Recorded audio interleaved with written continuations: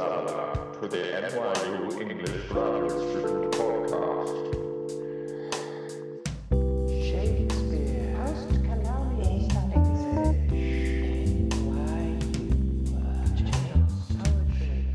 Keats.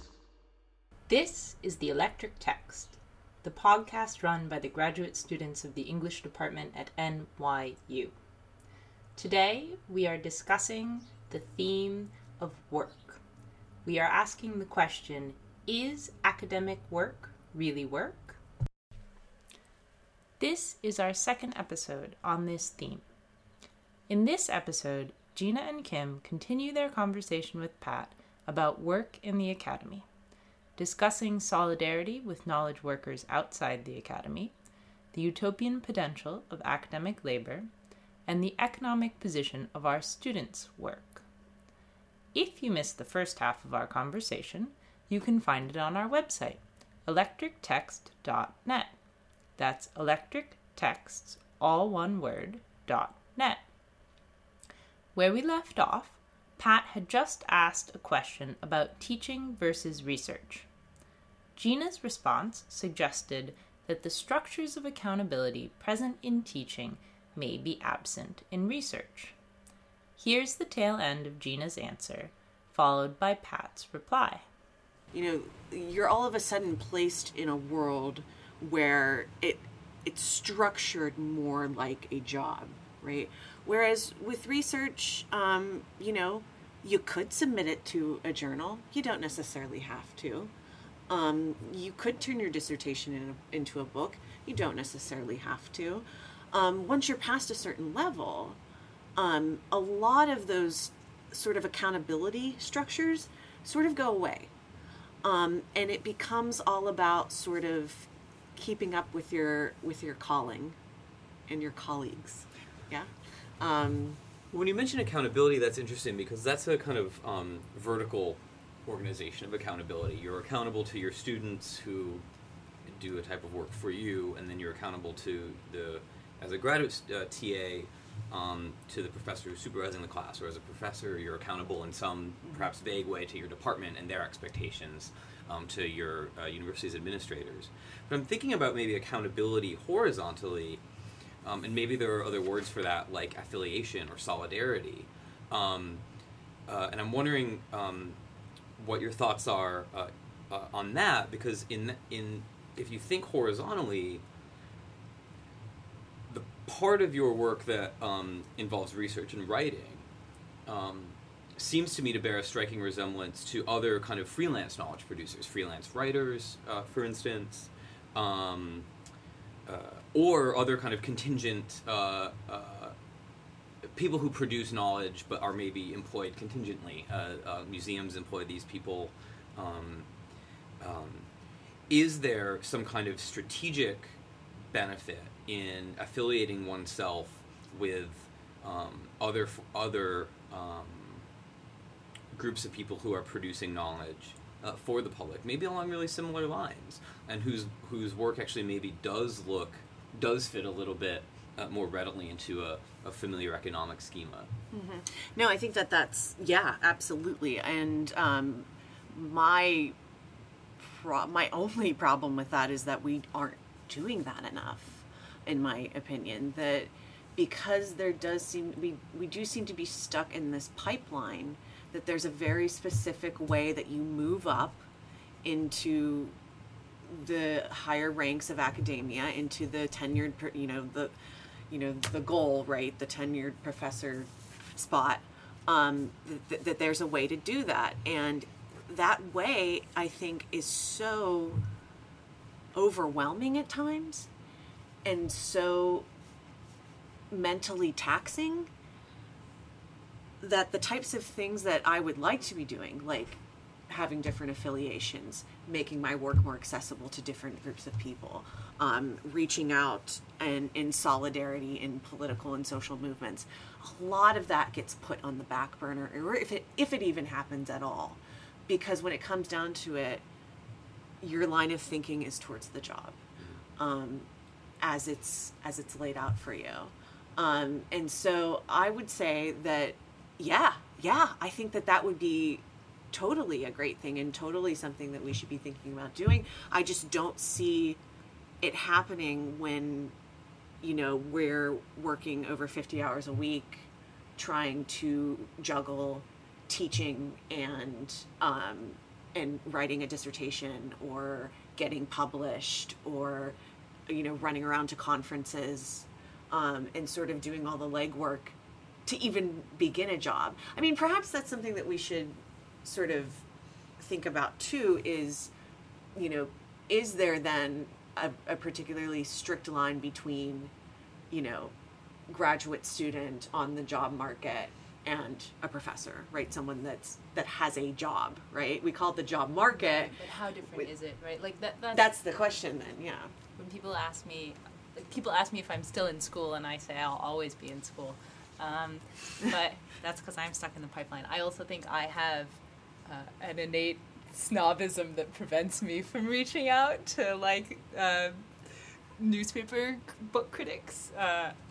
Not that I don't know. Not that I ever have the opportunity to. But I think it's not just that we're overwhelmed with our work, but that the Academy values its own knowledge production in a way over other outside forms of knowledge production. So there is a refusal to look outwards that's built into the culture of the Literary Academy, at least. What do you think about that? What do I think politically it's bad, but I think I participate in it. Yeah. What do you think about that? I'm the moderator. No, I mean, I'm wondering. I guess I'll put what I think about it in the form of a question because I don't have an answer. So I think like, I'm wondering, Kim, your kind of formulation of the university as one possible site where we can exist socially or even independently in a way that is not perhaps as bluntly or overarchingly circumscribed by conditions of late capitalism it's a compelling and, as I said before, utopian and I think really valuable idea. I'm wondering about that seems, however, to kind of go against this idea.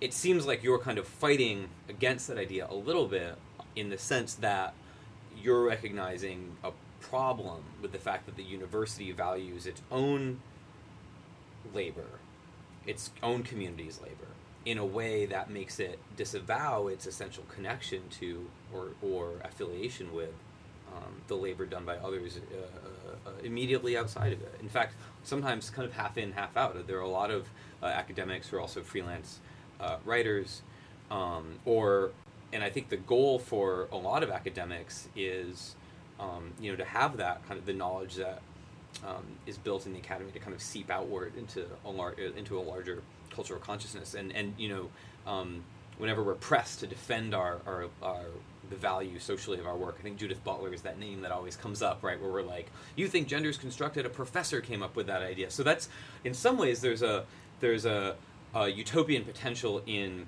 refusing to integrate the university into a larger economic system. But there's also a utopian potential in another sense in acknowledging and even expanding on the existing connections between the work that's done within the university, and then the work that's done outside of it. And I'm registering both, even from within the university. I think it's a kind of so I'm wondering what you think about that. Is that a self-defeating gesture? Is that, what do we do with that pull, or those two seemingly oppositional pulls? I mean, I think ideally, I don't know how much we can do this, but I think ideally we would want to separate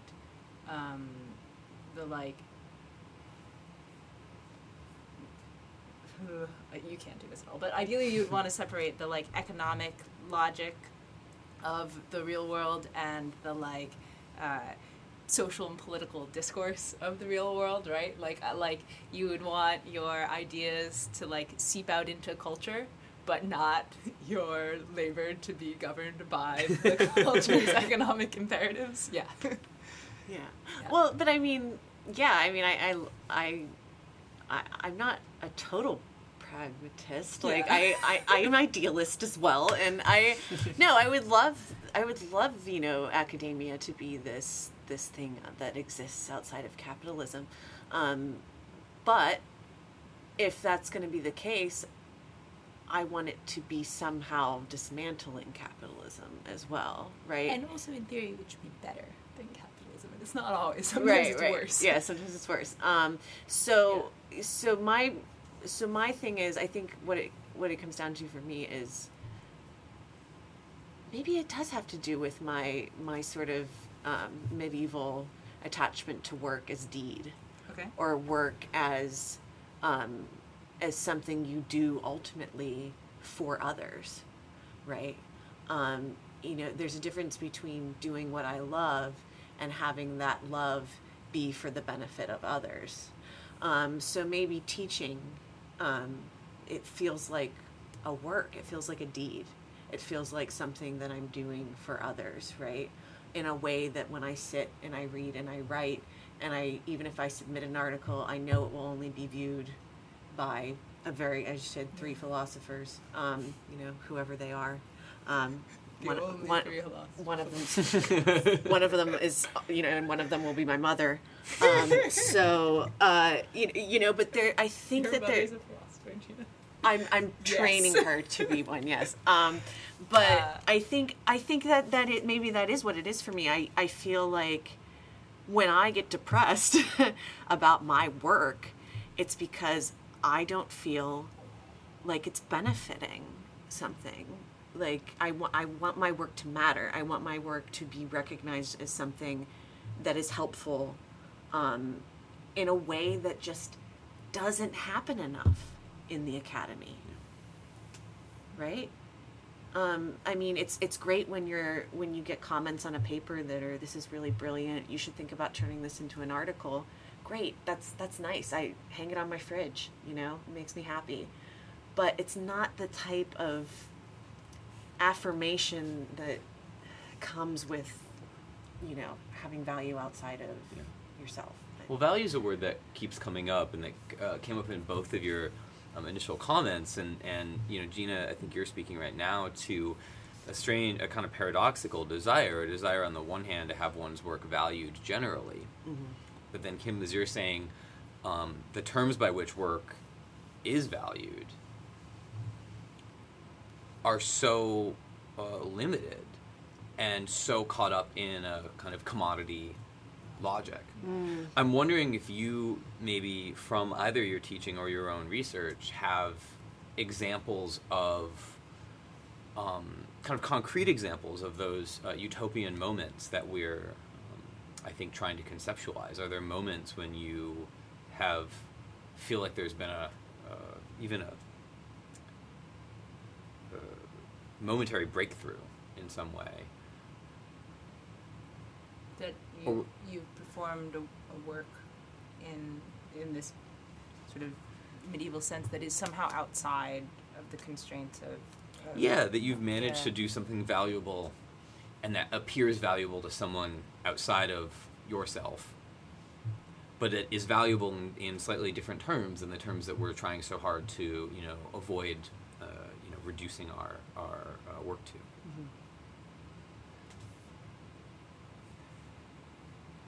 I mean, do you have an answer to this? I'm struggling. So my answer is kind of shit, but I'll give it anyways. So I kind of think that whenever I write, in order to write, academic stuff, for about as long as I've been writing academic essays, I need to break the possibility of the value calculus away from what I'm doing. So I can't write imagining an audience, which I know is a very weirdly inclusive gesture and bad, but I don't write something because I think it will get published, I imagine most of the shit I write will not be able to get published. I write weird, crazy shit. But I don't, like, I do it, like, I feel like in order to be able to write in the first place, I can't imagine the end goal. Like, I need to write without telos. Which is probably why I'm invested in this utopian notion, because I like, although the need to write is of course embedded in this logic of production anyways, but like the idea that you, like, it never motivates me to write something, like I've never managed to like revise a thing. I've also never had a professor tell me, oh, this is great, you should publish it, probably because my shit's really crazy. But like, you know, I've never managed to go back and do that, gussying it up to make it look good. And I know I will have to one day, but like, I think for me the work, in order to like spring into existence out of the fucking side of Zeus's leg like Medusa, needs to not be, it's not Medusa, it's Minerva. Doesn't Wasn't it matter. out of his head? Oh, fuck, we're screwed. We don't even know Greek mythology. What so do we do here, classicists Kim? listening to this podcast, we're sorry. I think in order to come into being in a way that feels like it's coming into being of its own volition, I need to separate it. I need to have a suspension of disbelief and separate it from the capitalist logic of work and labor. Yeah. I love teaching.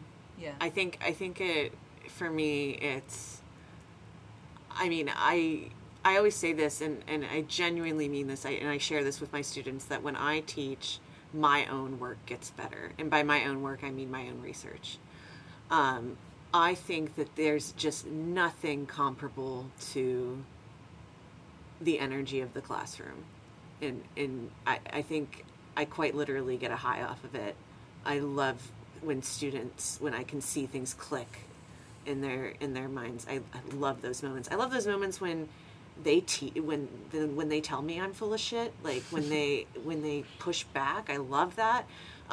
There's so for me, I think the value is in the communication.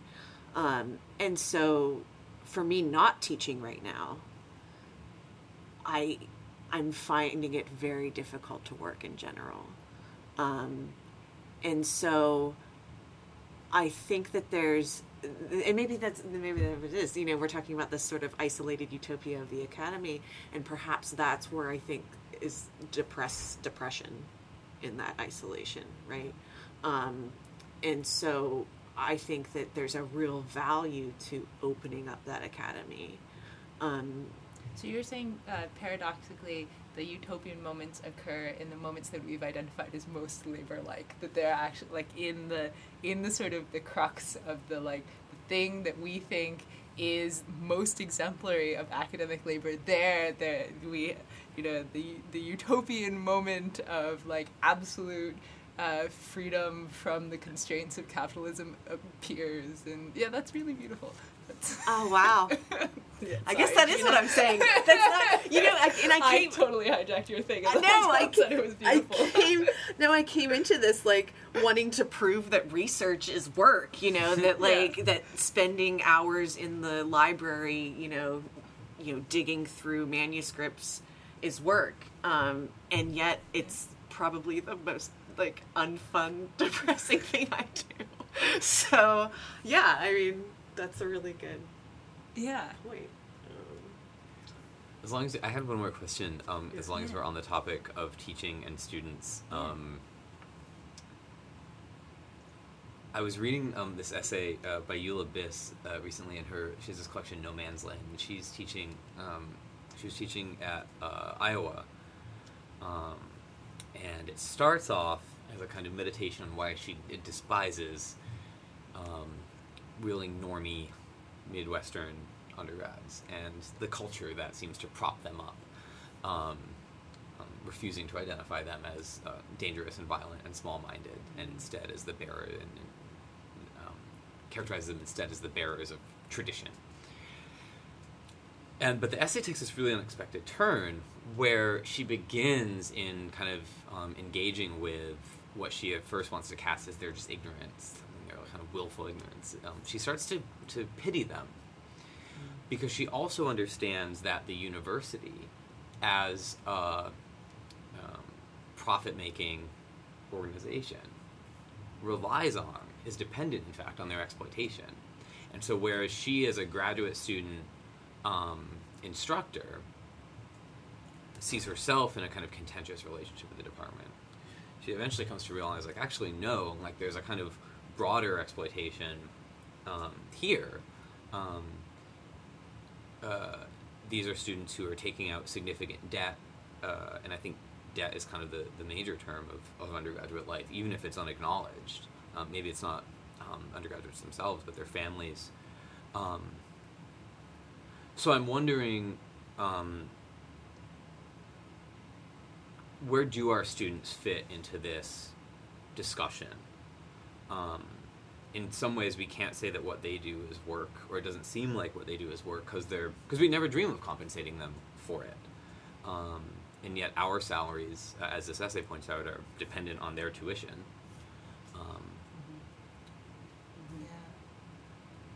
That's an interesting question. In part because it's hard to, it has been hard for me to separate what I do now from what I did as an undergrad.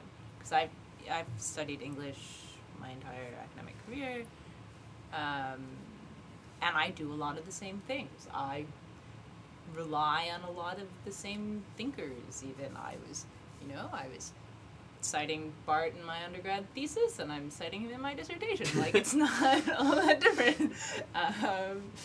I've only recently come to Adorno. Okay. So. Okay, fine. No, but that is a real question.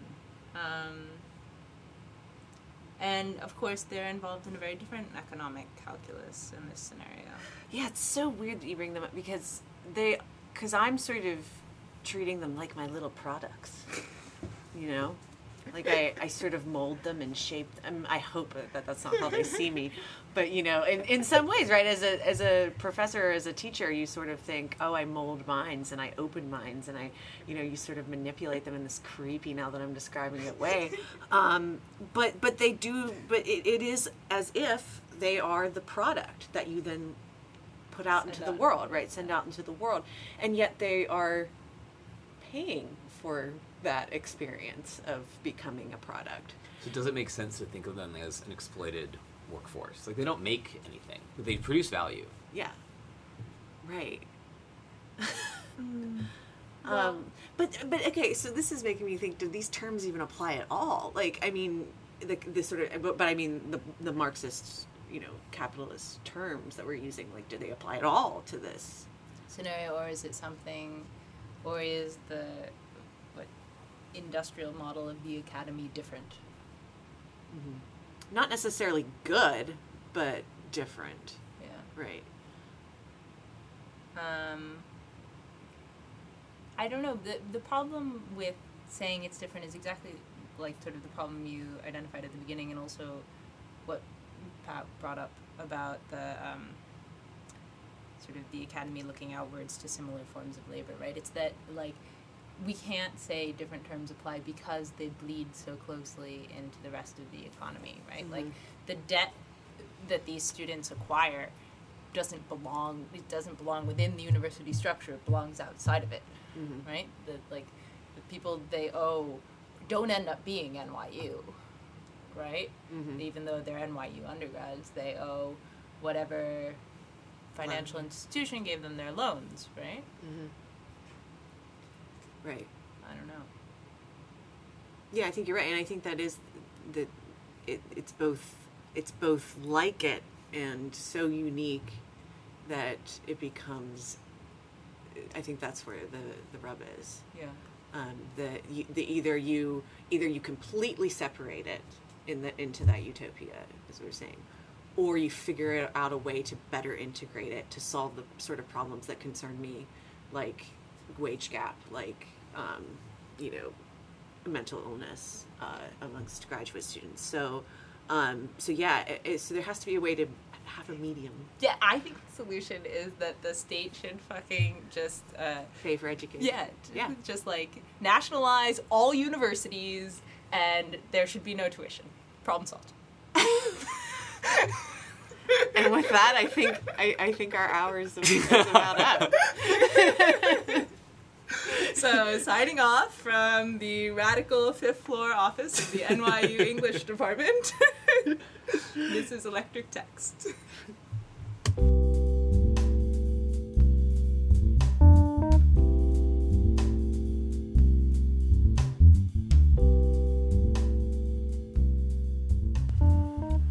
And that's it for our podcast on work.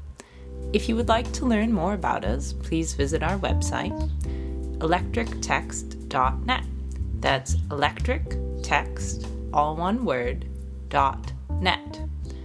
You can also reach us by email at electrictext@gmail.com. That's electrictext spelled with 2 X's.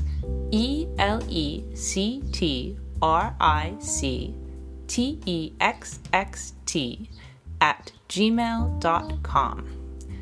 Thanks for listening to our podcast, and we look forward to hearing from you. Gosh, books really are amazing. Well, that's all for now. We'll catch you next time on the NYU English Graduate Students Podcast.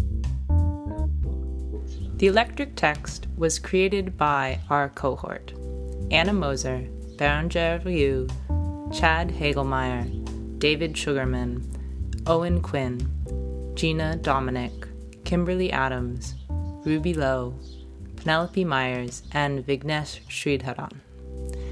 This episode includes the voices of Patrick Abbatiel, Gina Dominic, and Kimberly Adams. Kimberly Adams edits our audio and runs our website. Our theme music is composed by Owen Quinn. The Electric Text is supported by the English department at NYU.